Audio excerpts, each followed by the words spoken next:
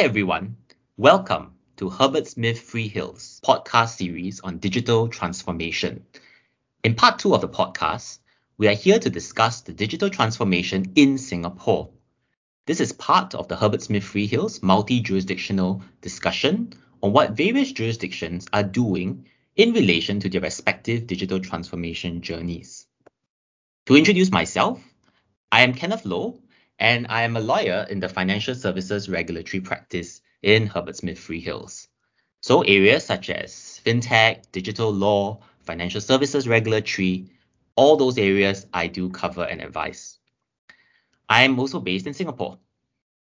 Today, I am delighted and very happy to be joined by my close friend and colleague, who is likewise based in Singapore, Harry Evans. Harry, over to you. Thank you, Kenneth, and hello everyone. It's very nice to have you with us today. As Kenneth said, my name is Harry Evans and I'm a senior associate based here in Singapore in our technology group. I spend a large part of my time advising clients on the procurement of new digital technologies and how to manage the risks associated with the use of such technologies from both a commercial and regulatory perspective. And I really look forward to talking to you today about some of the issues that you may encounter with digital transformation and some of the developments which are taking place here in Singapore. Back to you, Kenneth. Thanks, Harry. So now for part 2 of the podcast proper, we'll be looking at the jurisdiction of Singapore as said earlier. In particular, what shape has digitalization taken in Singapore so far? This would be in relation to the public sector.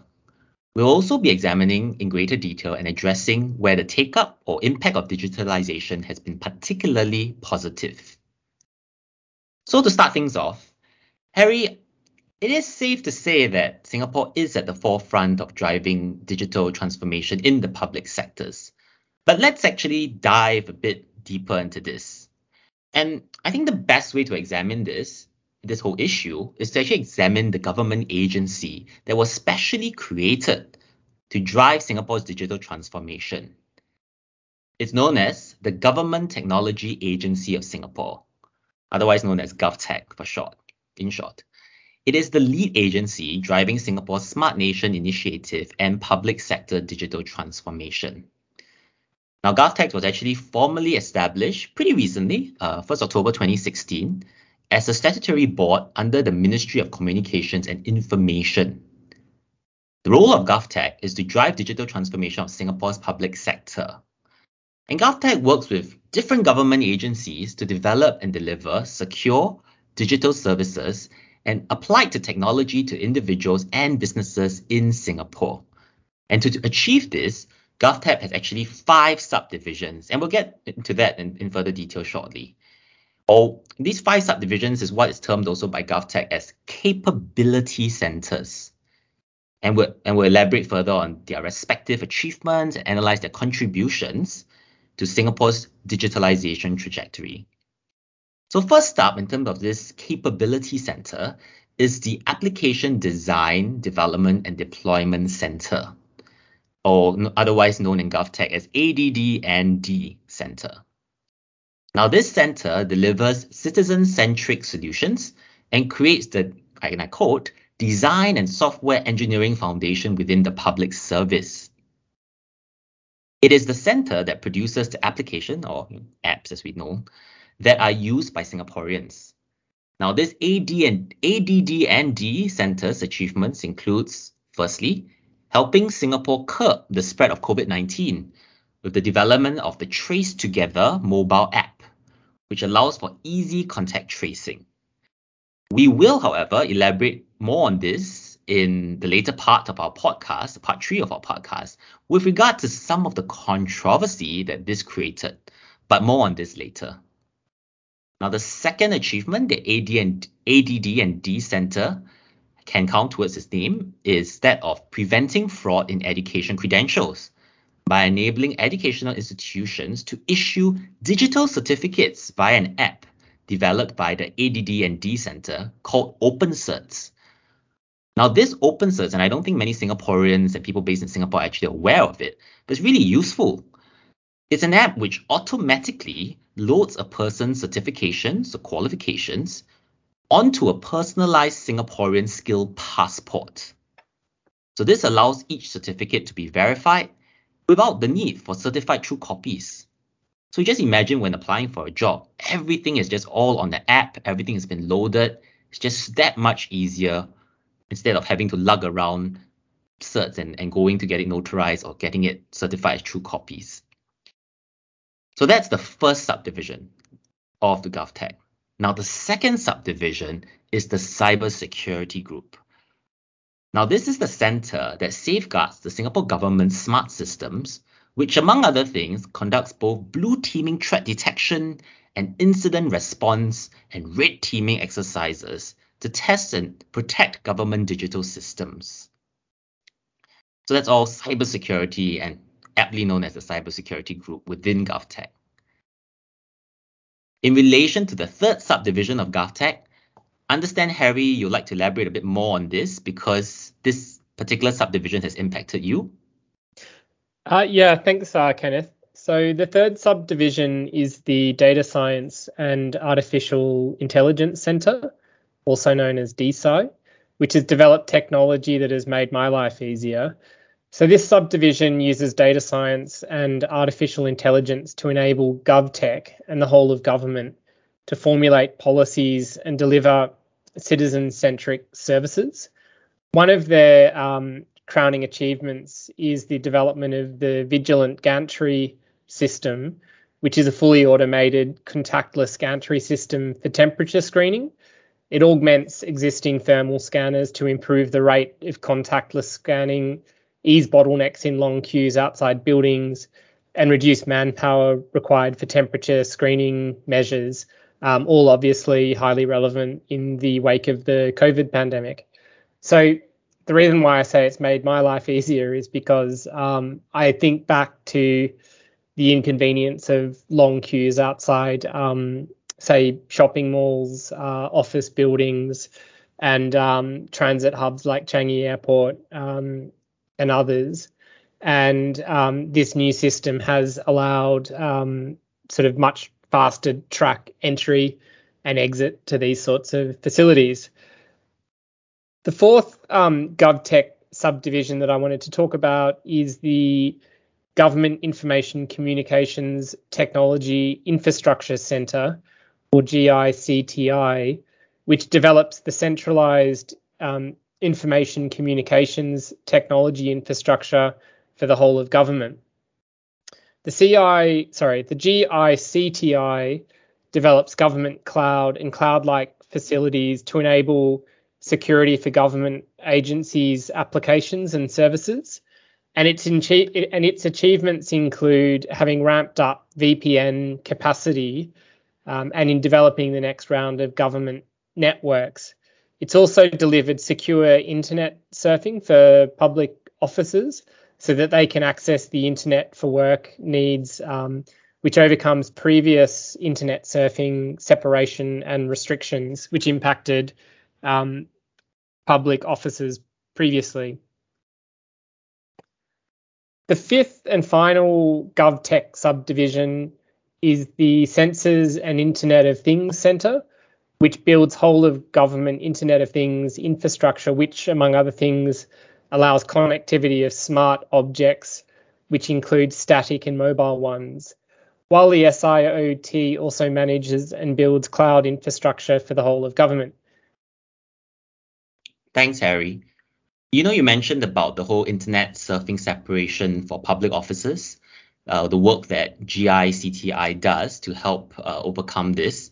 I can tell you from first-hand experience, given that I was from the Monetary Authority of Singapore and I myself was a lawyer for the government, that was really a pain, the whole internet surfing separation.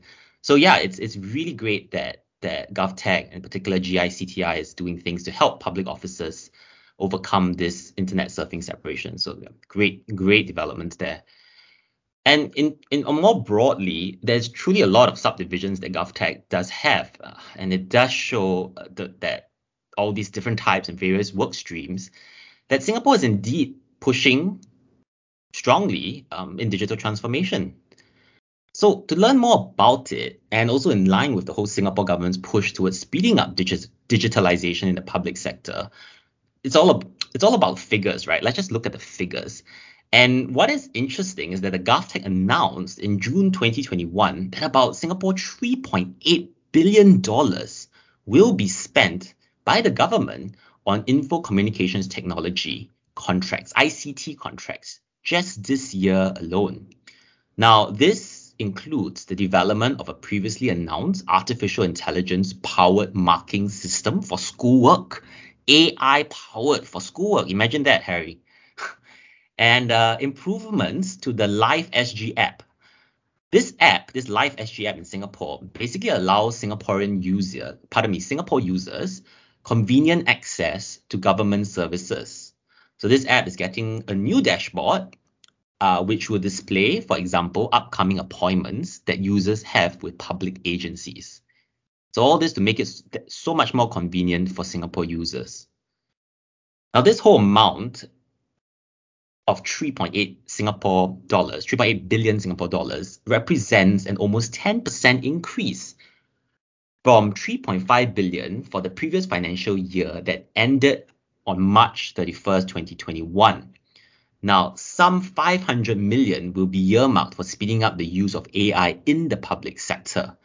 And the GovTech also stated that AI can help the government deliver better services, make better decisions based on data and improve productivity.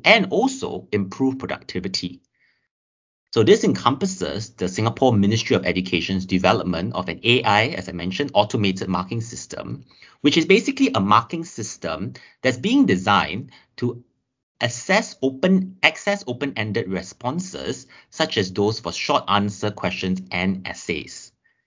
This AI system will focus on language errors such as grammar, spelling, and syntax, while the human teacher, the non-AI, the human teacher marks for ideas, structure, and content.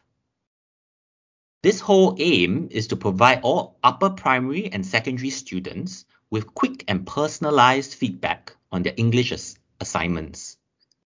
Analytics from the system will help students monitor their own learning and let teachers better guide students in their learning.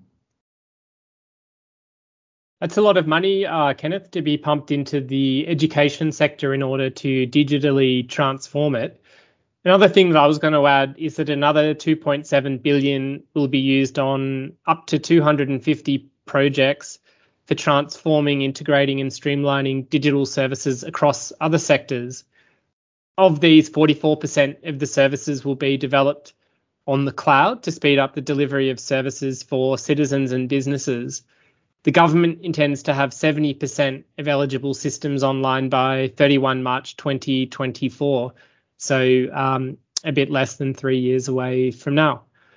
The move to ramp up digital services and infrastructure comes as satisfaction with government's digital services among Singaporeans remains high.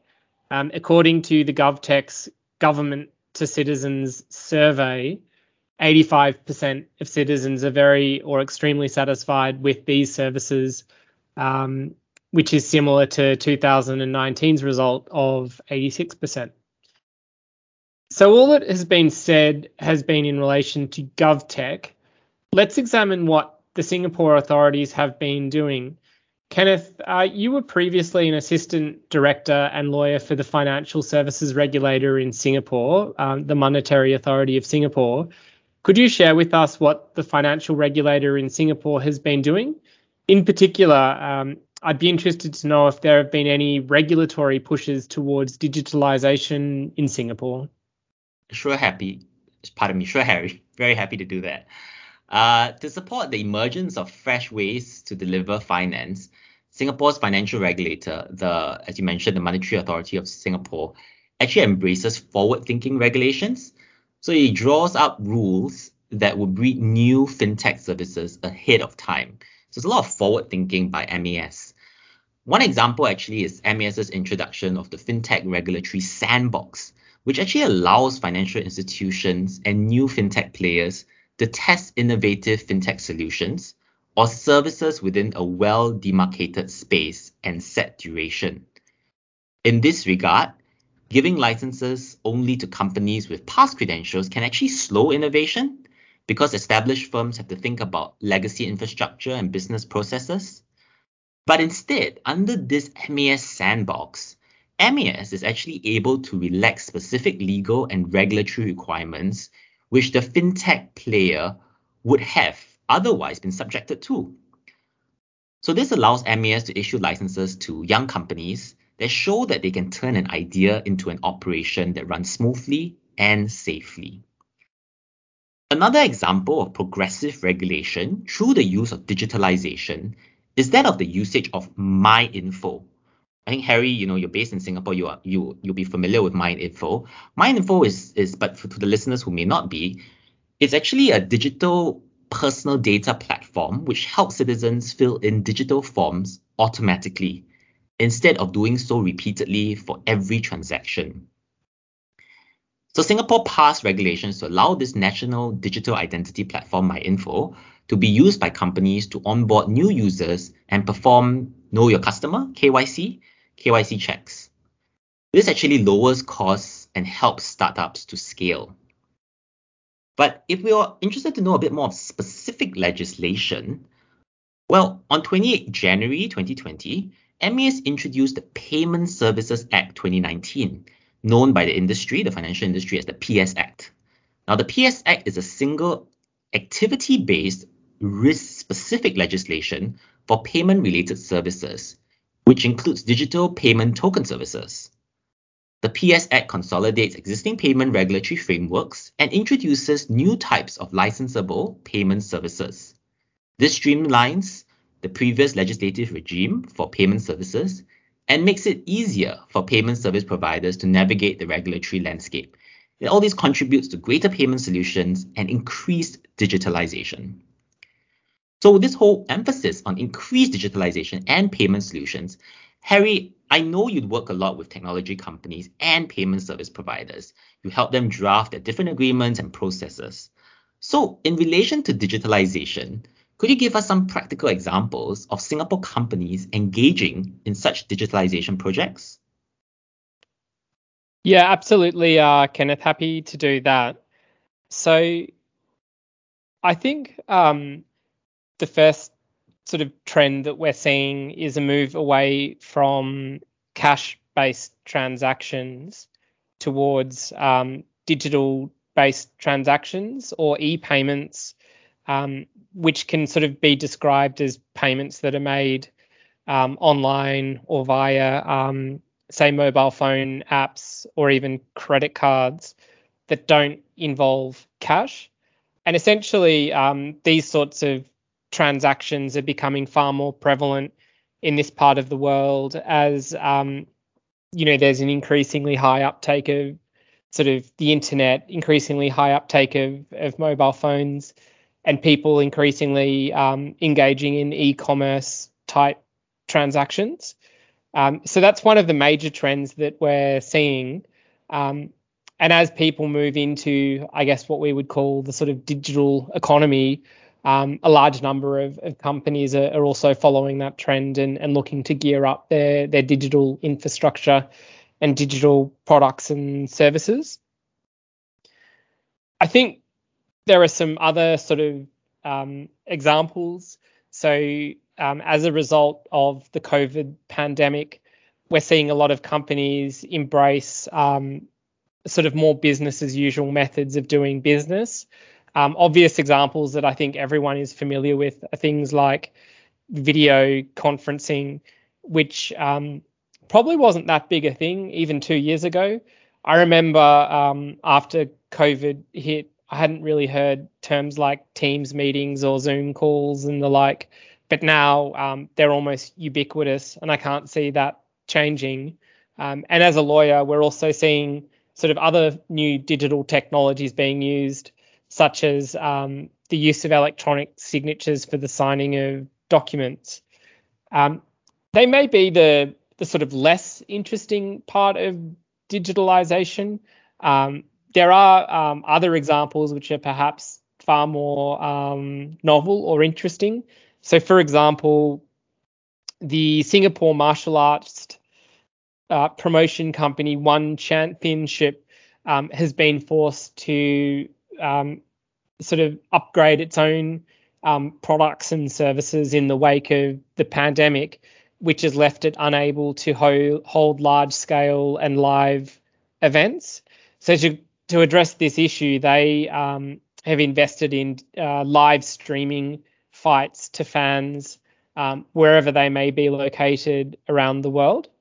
They have also looked at ways to enhance the digital experience of fans who are not actually at the live events by offering data-driven insights to viewers through the live stream shows. So, for example, they can provide significant amounts of information and statistics on the screens of viewers in real time to, I guess, bring out certain aspects of an event or a fight or a sport which might not ordinarily be available to someone watching it live within the stadium. They're also, as far as I'm aware, exploring the possibility of using other digital technologies such as holographic computing to help both athletes and viewers immerse themselves within an event and a sport from the perspective of, say, training in the context of athletes or watching it in the context of viewers.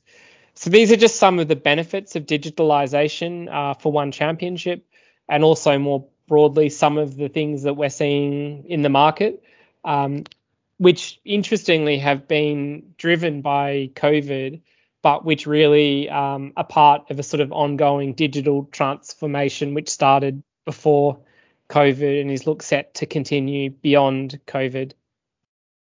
Wow, that all does sound very exciting, Harry. I mean, it's just couldn't even imagine that One Championship, this mixed martial arts company, is using digitalization. And it does show that digitalization does stretch to basically any company, right? It's not just your plain vanilla type, but just any company can benefit from digitalization. And in regard to that whole mixed martial arts thing, Harry, I think the firm and myself in particular will really look forward to seeing you in the ring, shelving out some of your mixed martial art moves while it's being live streamed. Yeah, so with that in mind, just to share on also what other companies are doing in the financial services regulatory space. Other examples of Singapore companies engaging in digitalization projects actually will include the consortium made up of Singapore companies, Grab and Singtel, which would be launching digital full banks in Singapore. The other Singapore company, Sea Limited, would also be doing the same. Now, this comes as Singapore aims to liberalize the financial industry. Like traditional banks, these companies, digital full banks, will provide retail customers with services such as opening accounts, deposits, as well as issuing debit and credit cards. However, digital banks will not have a physical presence, and all banking services will be done online. This is different from the traditional banks that we're used to, such as the DBS, the OCBCs. Now, these banks offer some banking services via the internet or mobile apps. Just to be clear, the digital full banks mentioned earlier can also serve corporate customers, and they are expected to start business from early 2022. So that would be very, very soon. Now, with all that in mind, we conclude our part 2 of this podcast series on digital transformation in Singapore. To our audience listening in, if you want to embark or expedite on your digital journey and your company's digital journey, please do reach out to us, and we will be happy to have a discussion. Do also look out for part 3 of this podcast series on digital transformation in Singapore, where we would be discussing the digitalization challenges in Singapore and how companies have found solutions to such challenges. We look forward to you joining us in part 3 of the podcast series. But for now, thank you for listening in, and goodbye.